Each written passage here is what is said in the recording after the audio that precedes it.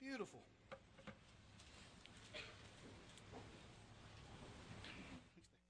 Back of my neck.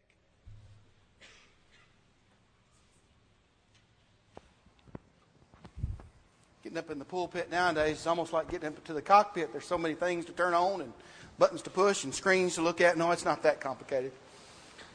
It's not that complicated. The gospel's not complicated, is it? Gospel's not complicated. Gospel's simple. Just three things you got to remember: the death, burial, the resurrection of Jesus Christ. To obey the gospel is just as simple. Die to self. Be buried in baptism. Be raised to walk in newness of life, right? It's just as simple. The story of love. The gospel is a story of love. Today's sermon is a love story, a symmetrical love story. A love story of balance. In your handout is an outline of this sermon, the body of this sermon. An outline that you can incorporate into your own life. It's going to be about four loves that you can incorporate into your life to love and live by. One of the most famous buildings in the world was built because of love. The Taj Mahal in Agra, India, was built by the Emperor Shah Jahan for the third of his four wives, Mumtaz. And Mumtaz died during the birth of their 14th child. She died in 1632, and the Taj Mahal was started during the year of her death, but it was not completed until 1653. The materials used were and are priceless. But to me, a great feature of the Taj Mahal, the greatest to me, is its balance and its symmetry. This is a simplified floor plan of the Taj Mahal. No matter which way you look at the Taj Mahal from the outside, it's the same. It's the same all the way around. It's the same on all sides. This building has a balance and has a calm. I like architecture like that. Balanced, calm, in a world that's crazy and out of balance at times. My Valentine to each of you today is a balanced, symmetrical sermon. A sermon of fours. And today I want to tell you about four loves to love and live by. Four loves to incorporate into your life so that when your story is told, it'll be a story about love.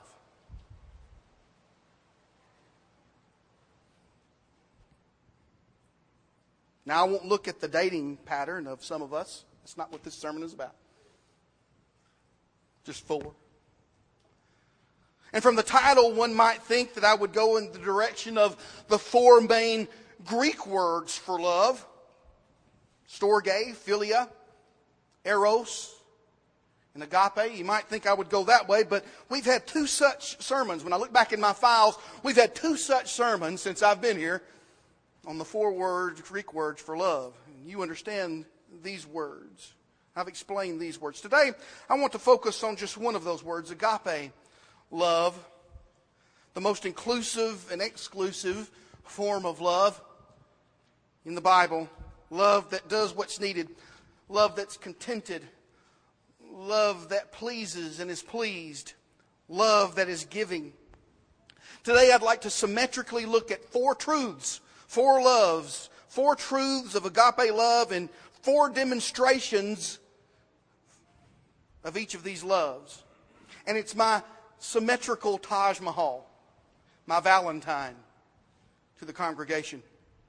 And I hope will be a grand component. You'll use these as a component for your life story of love. The first truth that we must understand about love is God is love. God is love. It says in 1 John chapter 4, verse 16 that God is love. And His love is demonstrated in different ways. One way that His love is demonstrated is by creating the world. It says in Genesis chapter 1 that in the beginning God created the heavens and the earth. God shows us His love every day. Now I know there's a lot of you out there that are tired of the snow. But He has designed symmetrically and with randomness all things, even each and every snowflake that falls and has ever fallen,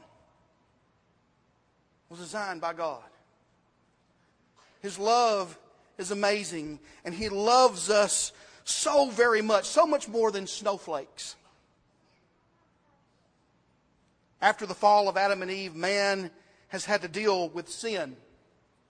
But God loves us so much, He not only created us, but He has demonstrated His love for us by providing a way of salvation for each and every one of us, for each and every creation, for all of mankind.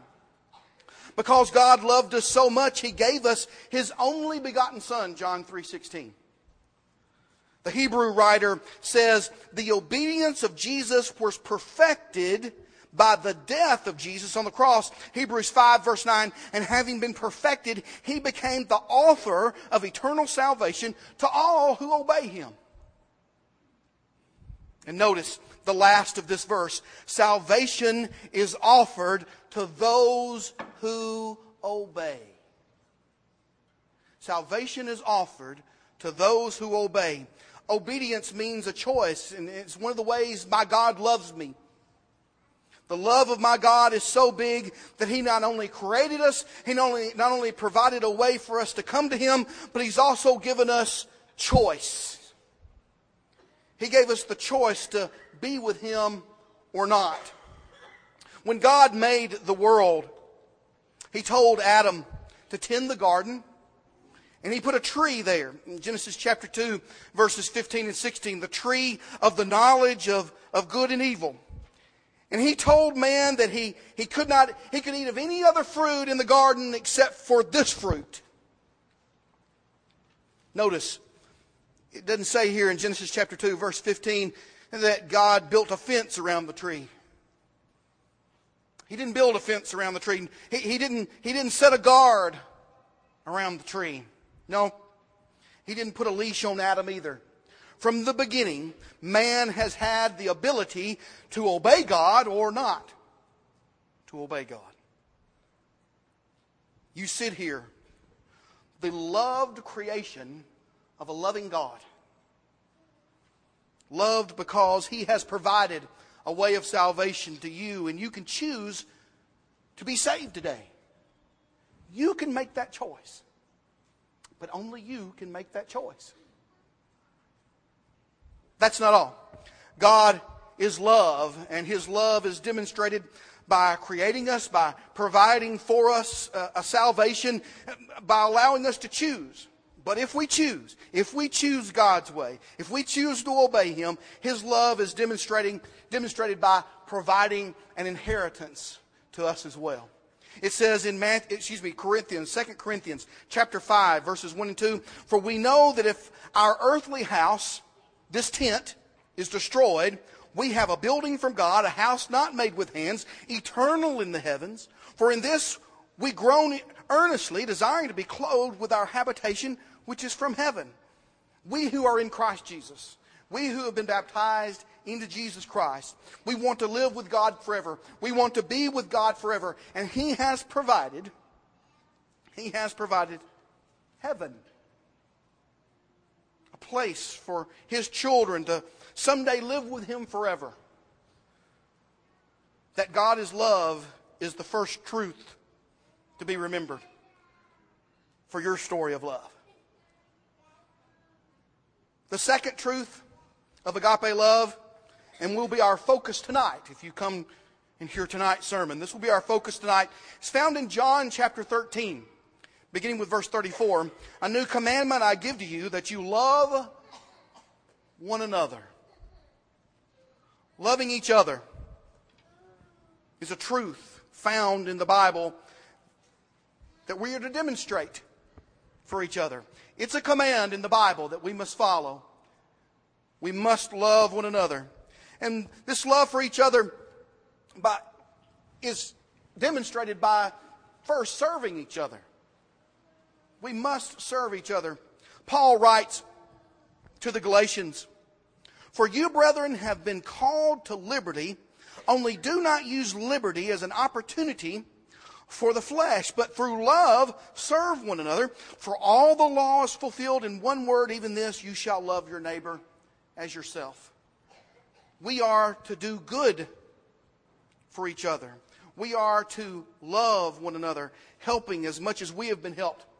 Not only is our love for each other demonstrated by our service to each other, but our love for each other is to be abounding love. We are to abound in service to one another. This was Paul's prayer to the Thessalonians, for the Thessalonians, that they would increase and abound in love for one another, a full love, an abounding love, a gift that keeps on giving. There is a danger, though, that when we give and we give and we give, that sometimes our love can become hypocritical. But a great truth of our love for each other is that it's not to be hypocritical love.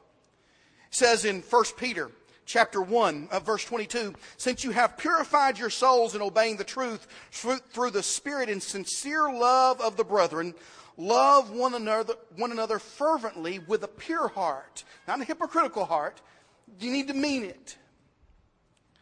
Our love is not to be hypocritical, but pure. And that takes another demonstration of our love for each other: patience. Patience. If we're to have love for one another, we're to be patient with one another. Patience is on the top of the list of what love is in 1 Corinthians chapter 13, beginning with verse 4. At the top of the list, love is patience. Patient, it suffers long. Love suffers long. And when we get mad or we get frustrated with our fellow brother and sister, even our fellow man, take a step back and be patient. Be long suffering. Because a lot of times we run not only into our friends, but we run into our enemies as well. Which brings us to our third truth about agape love. Today we are to love our enemies. Today we are to love our enemies. If you would please, I'm going to have it on the screen, but turn in your Bibles to Matthew 5:44. Matthew 5:44, and take a close look at Matthew chapter 5, verse 44. It's our command to love our enemies. Because this verse tells us three ways in which we can demonstrate our love for our enemies. Your enemy is one who feels hatred towards you. Your enemy is one that intends to injure you. Your enemy opposes your interests, and maybe even the interests of God. And if you feel this way toward anyone, they are your enemy. But look at Matthew 5:44. It does not say that we're to curse our enemies, but it says that we are to bless our enemies. To bless is to honor, to want good for our enemies, to want them to have well-being, to want them to have prosperity, to want them to have what we have, salvation in Christ Jesus. Bless them. We're not to curse them. To want our enemy to be happy. Blessing your enemies occurs here in the heart. That's where it starts. But it's further demonstrated in action by doing good.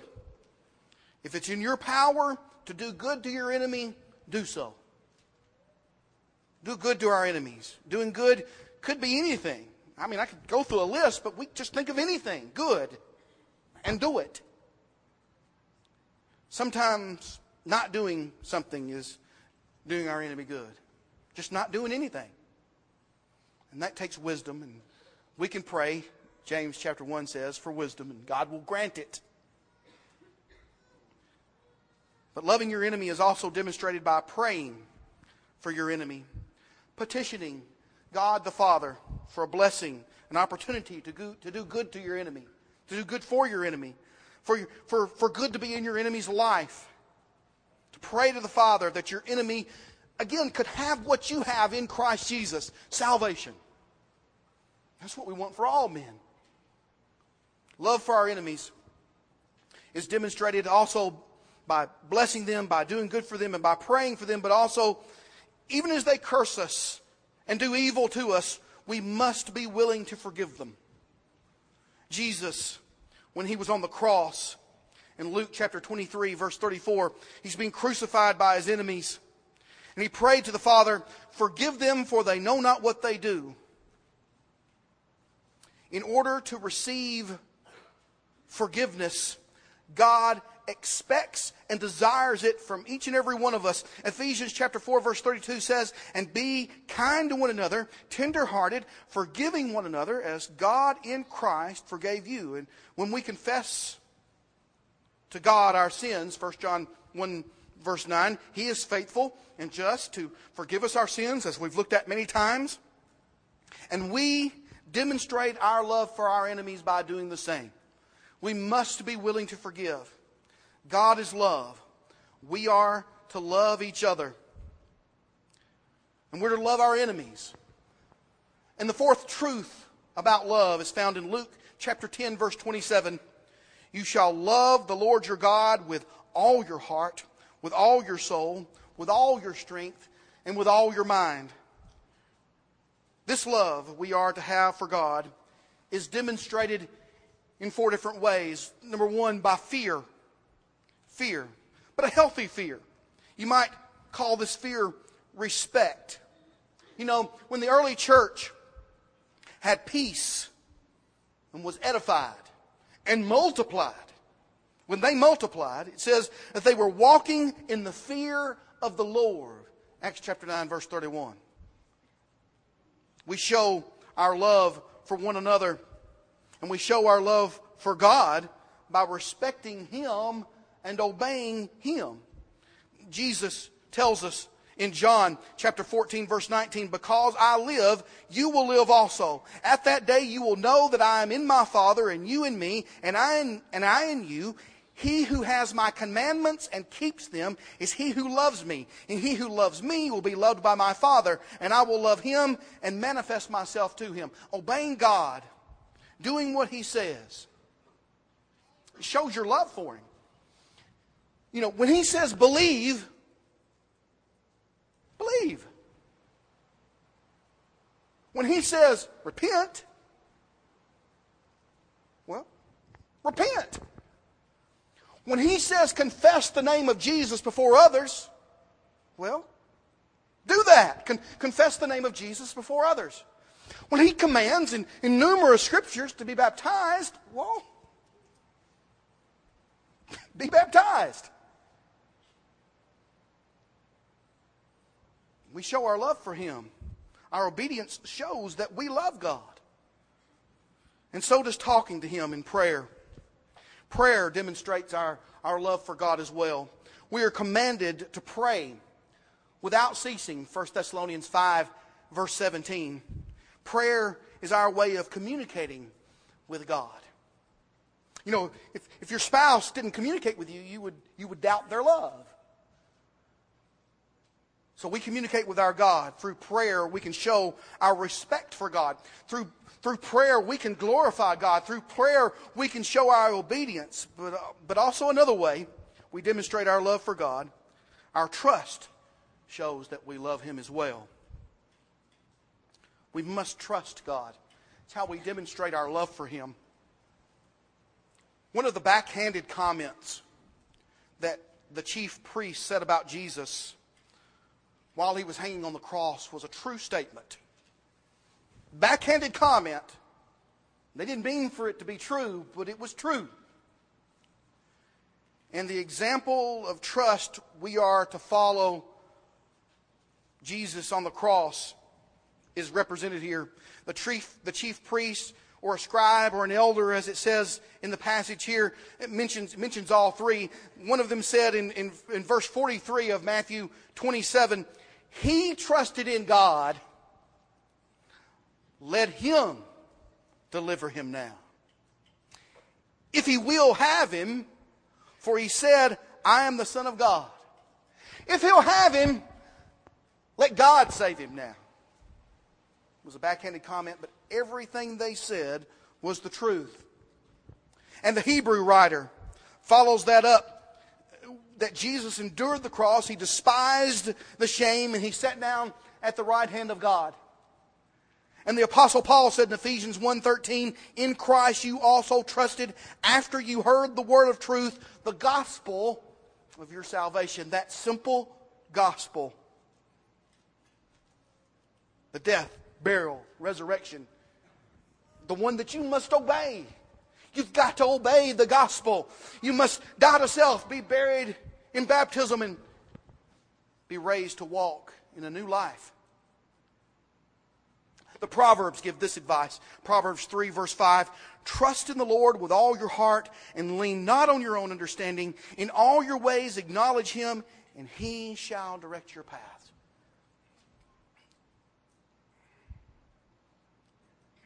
If you're in a mess right now, and there's some of you may be in a mess in your life. If you're in a mess right now, understand this old saying. Your best thinking got you there. Your best thinking got you there. Trust in the Lord. Lean on Him. He'll not steer you wrong. Ever. He'll not steer you wrong. Show the Lord you love Him by trusting Him. Tell Him you love Him. Fear Him. Obey Him.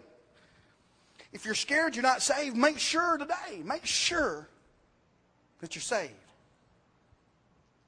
The builder of the Taj Mahal, Emperor Shah Jahan, he said this after the Taj Mahal was built. He said this. Should guilty seek asylum here, like one pardoned, he becomes free from sin. Should a sinner make his way to this mansion, all his past sins are to be washed away. Well, you won't find salvation in the Taj Mahal. But you will find it in the blood of Jesus Christ. You must have your sins washed away by the blood of Christ. You will find it, salvation, in the blood of the Lamb. God is love. And because God is love, we should love each other. We should love our enemies. And we should love God so much that we trust Him and we obey Him right now. If you're ready to trust God enough to obey Him. Walk down the aisle, be baptized into Jesus Christ. It's the hope of every member here that that's what you'll do as we stand and sing.